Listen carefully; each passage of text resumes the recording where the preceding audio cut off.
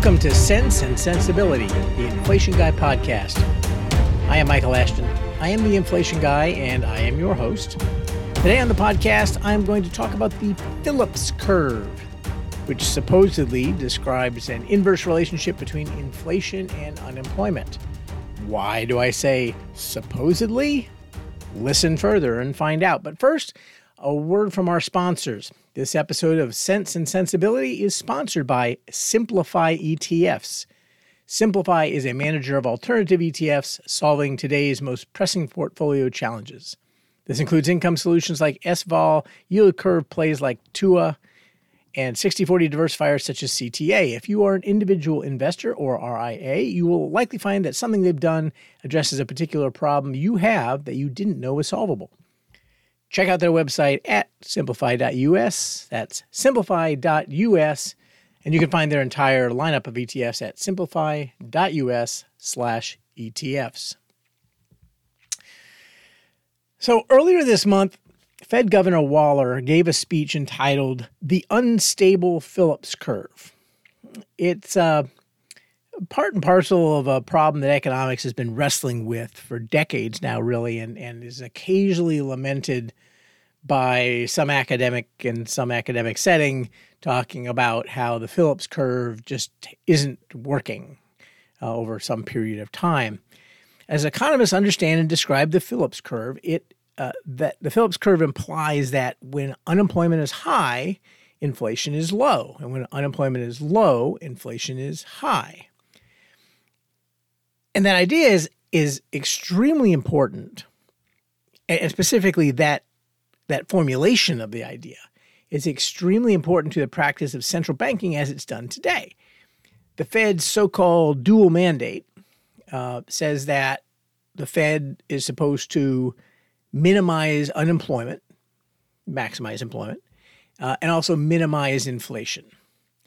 And the tension of this trade-off is what animates 90% of the discussion about the Fed today, what the Fed's going to do. You know, everything, when you hear someone talking about the Fed, they'll say something like, I don't think the Fed is willing to cause the unemployment necessary to get disinflation, or, you know, if the Fed keeps tightening to kill inflation, they'll cause a recession and people will lose jobs. And that sort of thing. You know, once the unemployment rate rises a certain amount, then the Fed's going to have to ease to bring that up, even though that will cause more inflation or whatever. So that tension, that trade-off, is the basis of the discussion. And at the heart of those statements is the notion of the curve describing that trade-off, which is dubbed the Phillips curve. Like so much else in the world today, like so many of the problems that we have, this one is a problem of our own making. Specifically, this is a problem, the making of which belongs to economists. Now, to understand what I mean by that, and to understand why this sticks in my craw, let's go back to the dawn of the Phillips curve. So the Phillips curve comes from a paper written decades ago by William Phillips, thus Phillips curve. Now, the title of the original paper was, and this is important, listen carefully, The Relationship Between Unemployment and the Rate of Change of Money Wage Rates in the United Kingdom, 1861 to 1957. Now, I'm going to say that again. The relation between unemployment and the rate of change of money wage rates. And you notice there's nothing in there about consumer inflation.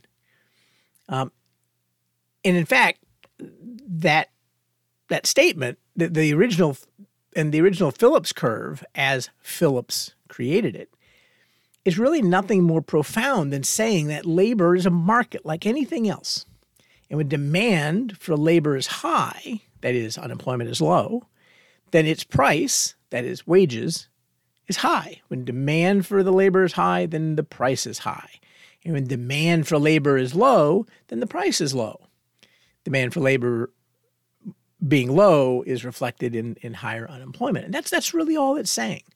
And it shouldn't be shocking, except keeping in mind when Phillips was writing and economics was less advanced. And so, we didn't necessarily know at that time, we didn't have proof that labor acted like many other product markets, that if you want more of something, you have to pay more of it, more for it.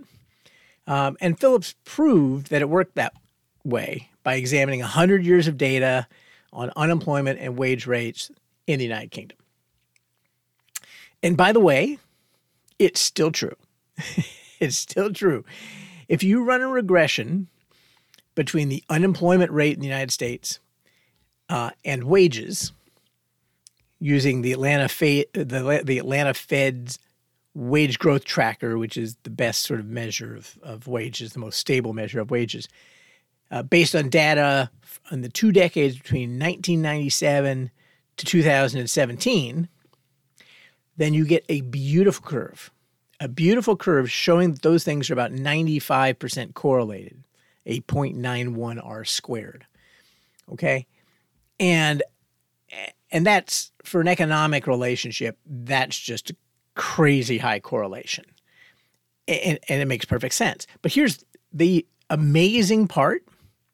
If you take that curve defined on that data set, those 20 years, and then you apply it to today, and remember, we've had, since 2017, we've had an intervening pandemic, we've had inflation, we've had crazy monetary policy, we've had crazy fiscal policy, we've had, folks paid to stay at home and not work, we've had, folks prohibited from going out of their houses, and so on and so forth, and we've been readjusting ever since.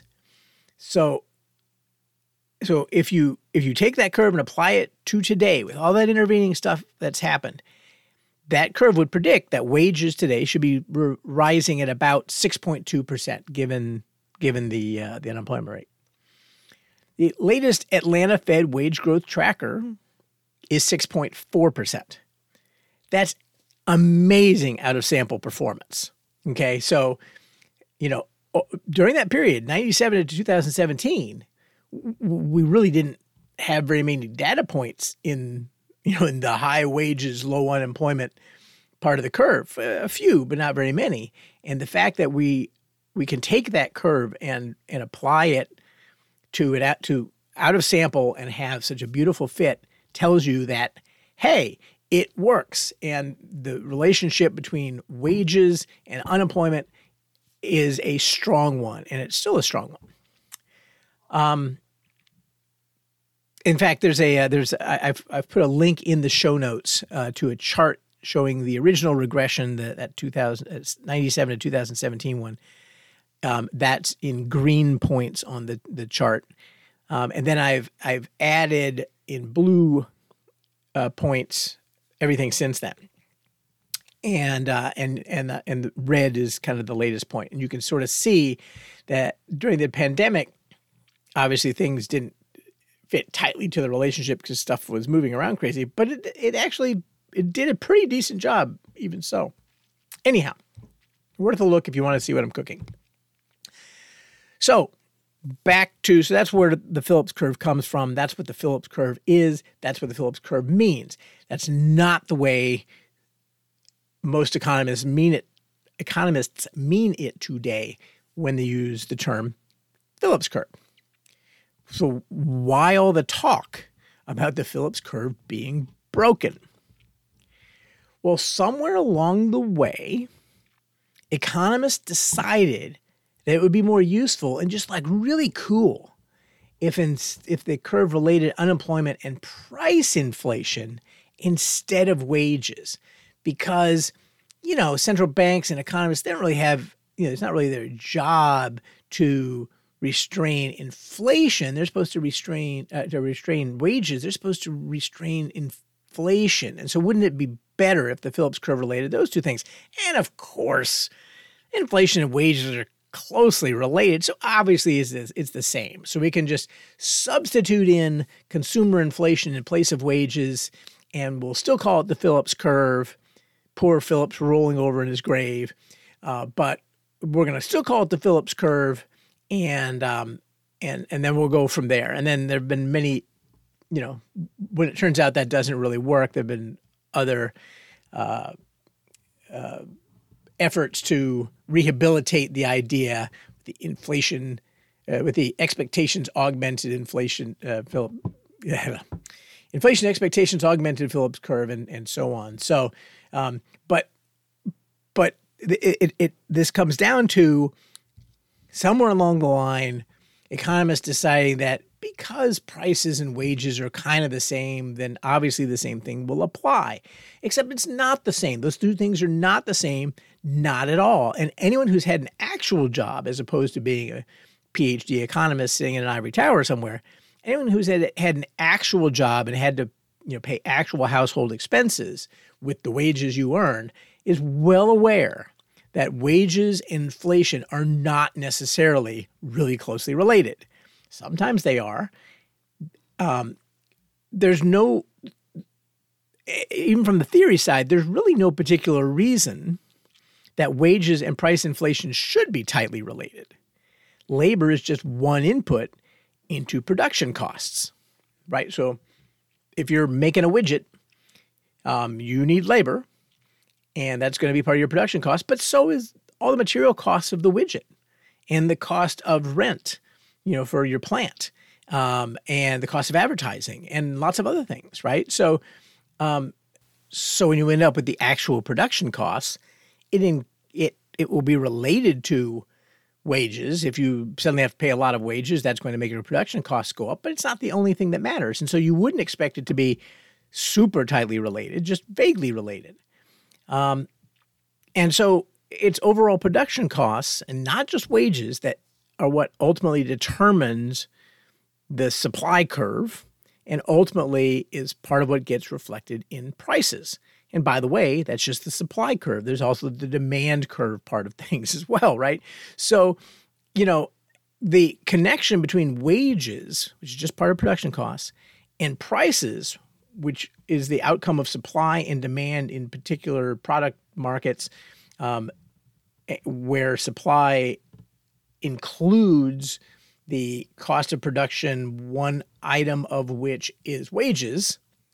That's how closely related it is. And as the way I just said it makes it sound like it's not terribly closely related. And in fact, it's not. If you go and you look at a chart of wages and a chart of inflation, they're really not super well correlated, except in the big sense that if you have really high inflation, then wages will have to eventually go up there. And if you have really low inflation or deflation, then eventually wages have to go down close to zero or negative, and in terms of rate of change. So the big changes, they're going to be somewhat related, but there's a whole bunch of noise in between, and that noise ruins what economists would like to use this for, which is to say that if I just cause enough unemployment, inflation will come down. And so it doesn't really work that way. So the Phillips curve, the way it is being used, is broken. But it's the part relating wages to prices that's broken. And frankly, that was never as close of a relationship as economists wanted it to be. And as you can tell, this is a bee in my bonnet. I think it is very sad that William Phillips's name is associated with what has become very sloppy economics. His curve doesn't need any rehabilitation. It works. It still works today. It's a basic idea, and it doesn't just work in wages. It works in all kinds of other places. That if you make something more scarce, its price goes up. And if you make it less scarce, its price goes down. That's super obvious in every market, and Phillips's original observation is at some level super obvious. It's just his name and that idea was hijacked and is being abused and misused. Again, like so many things, our problems are of our own making in economics as in many other ways. So if you want to predict wages in your area, you need to look at unemployment lines. But if you want to predict inflation, if you want to predict prices in your area, you're going to need to look further. Well, that's all for today's podcast. Please like, subscribe, and refer others. Forward this podcast to your friendly neighborhood economist. You can contact me at inflationguy@enduringinvestments.com. You can subscribe to the blog where a version of this podcast appeared in printed form as far back as 2017 at inflationguy.blog. Follow me on Twitter at inflation_guy, or visit Enduring Investments if you have an inflation challenge. Most importantly, defend your money.